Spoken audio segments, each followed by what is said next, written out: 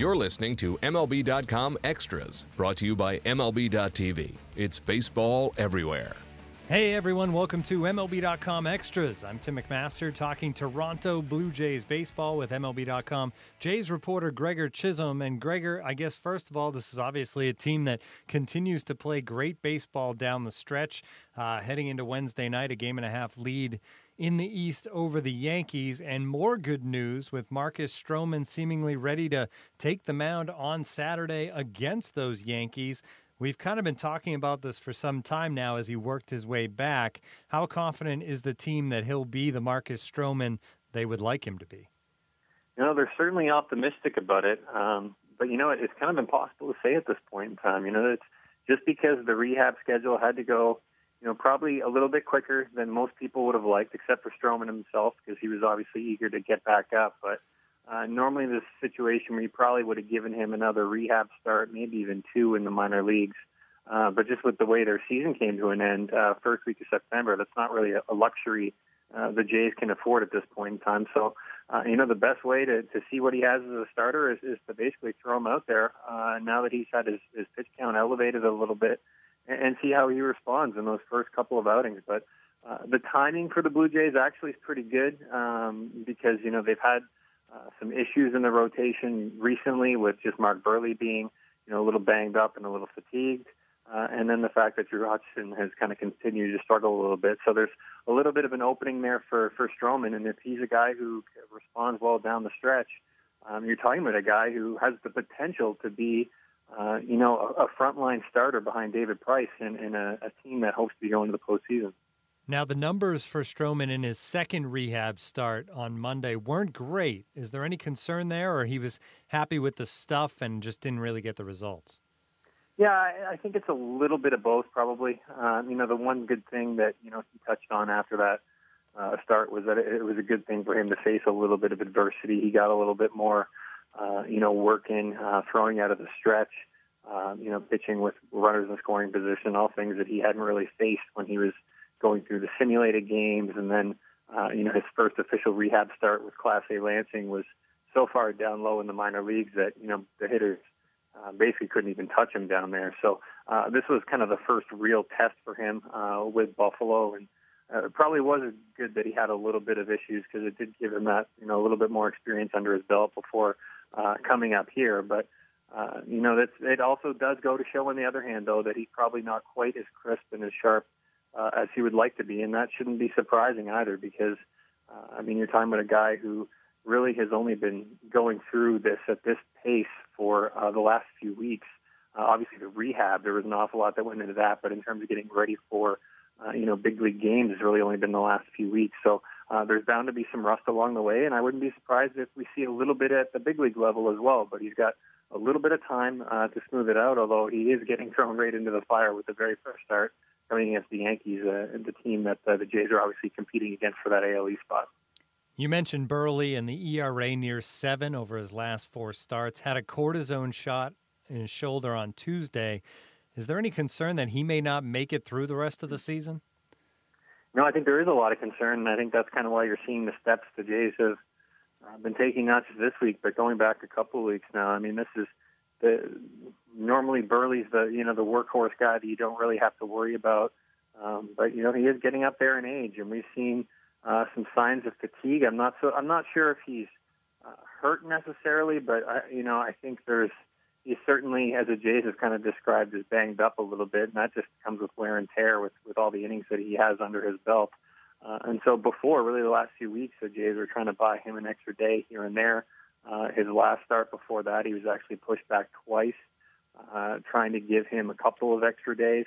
And now Stroman coming back kind of gives them the ability to just back him off even a little bit more.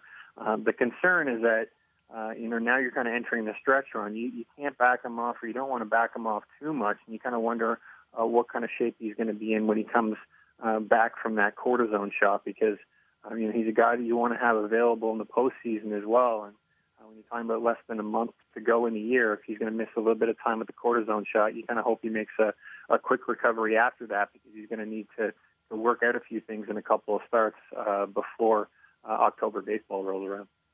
There was a stretch during this season after Devin Travis went down where kind of the one weak link in that lineup, I think, was second base. But Ryan Goins suddenly on a bit of a tear. What have you seen from him? Has he made an adjustment that's made Ryan Goins such a good hitter as of late, or is it just all clicking for him? I've seen a completely different hitter, and it's remarkable because, to be perfectly honest with you, the run that he's been on for over a month now, I didn't think he was capable of it. He's known as a glove-first kind of guy. He can put on a show in the field, but I just had never seen that ability or that upside with the bat. To me, it really comes down to his plate discipline, and normally that's a thing that you don't really teach at the big league level. You kind of think that by the time guys get to the major leagues, they kind of are what they are when it comes to that type of stuff. They're either free swingers or they're guys who have the ability to work a walk. You don't see too many examples of guys getting to the big leagues and then all of a sudden excelling, with their on-base percentage skyrocketing with walks and things when they didn't have that before. But what we've seen over the last 5-6 weeks with Goins is, his swing rate, the percentage of swings that he's making during at-bats has gone down dramatically. It's gone down. Last time I checked earlier this week, it was down more than 12% compared to the way it was for the first part of his career. So he's seeing more pitches, and that's led to a really high on-base percentage. And then because of that, I think the byproduct of that has also been better overall at-bats, and he's swinging at better pitches, and so therefore you're seeing, the average and stuff bump up as well. But it's been a really remarkable run, and we'll see if he can actually keep it up. A lot of people will point to still a relatively small sample size, but what we've seen from him in the batter's box looks like a completely different guy than the one that Jays fans have been used to for the last 2.5 years. I'm sure they'd be thrilled if he could just keep it up for 2 more months, and they'll be good with that.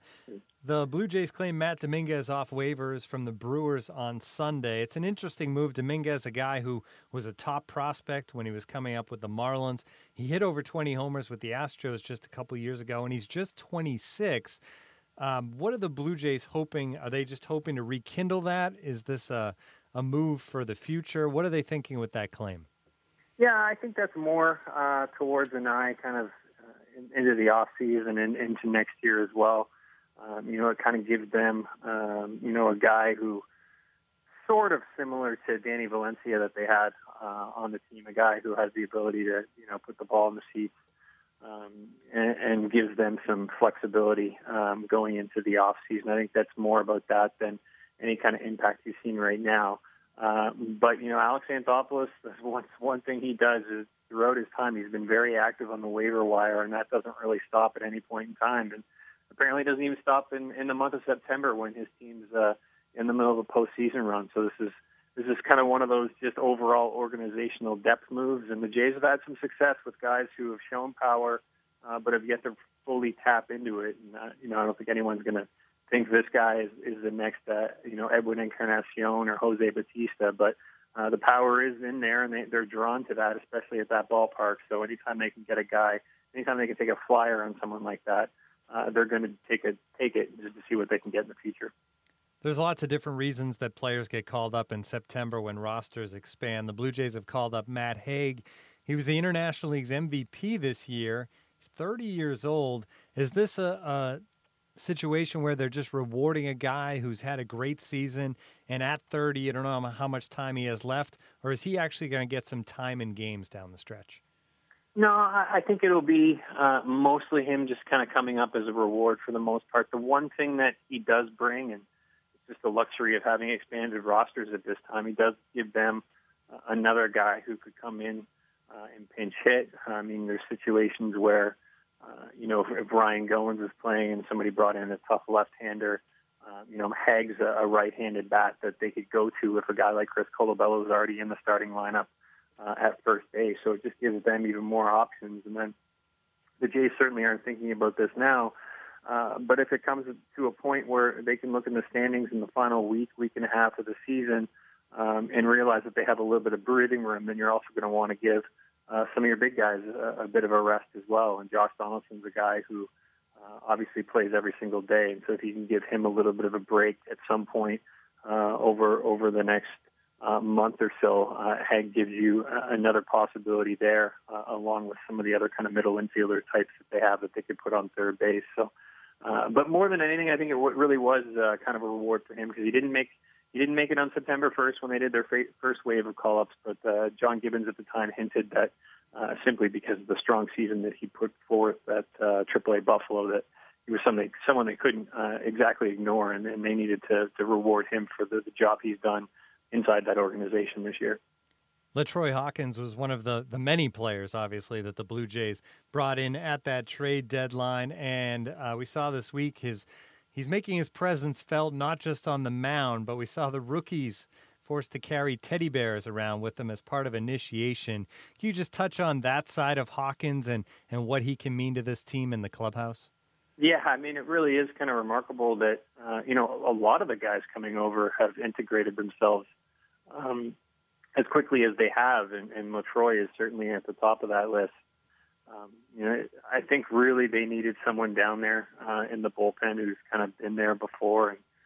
And there's a little bit of a leadership angle in the bullpen as well. I mean, especially when you're talking about, 8 and 9 inning guys like Aaron Sanchez and Roberto Osuna. Those are guys who haven't been here before. And while they have the overpowering arms and they have all of that, I think there's something to be said for it. It's hard to measure this, but there is something to be said for having a guy down there like Hawkins who can kind of talk them through some scenarios and things that he's been through. And then on top of that, obviously, you love the fact that you have someone with that kind of experience being able to come in the 7th inning in the postseason. Maybe it'll even happen in the 6th inning when, whether it's guys on base or just needing a clean inning to kind of bridge the gap to your top setup man. He's really been a big overall impact on that team, and I think you saw it with kind of the rookie initiation that he kind of helped spearhead. And it's a toned-down version from what teams have done in the past and what the Blue Jays have done in the past. But instead of making rookies dress up and do all that, they kind of went for a little bit more lighthearted approach where, no one was getting made fun of or anything, but they all had to kind of carry around these teddy bears. So it was kind of a lighthearted touch, and kind of fitting that it came from a guy like Hawkins as well. Yeah, and if you're listening to this and you haven't seen the pictures, you can go to Cut 4 on MLB.com and see all the pretty teddy bears being carried around by the Blue Jays rookies. All right, this has been Blue Jays Extras on MLB.com. Gregor, we'll talk to you again next week. MLB.TV Premium, the #1 live streaming sports service, is celebrating 13 years. Watch every out-of-market regular season game live or on demand in true HD. Real-time highlights, live look-ins, pitch tracking widget, and more. MLB.TV Premium includes a free At-Bat 15 subscription. Watch live baseball on over 400 mobile and connected devices. Watch at home, in the office, or on the go every night on every device. Blackout and other restrictions apply. Visit MLB.TV for details.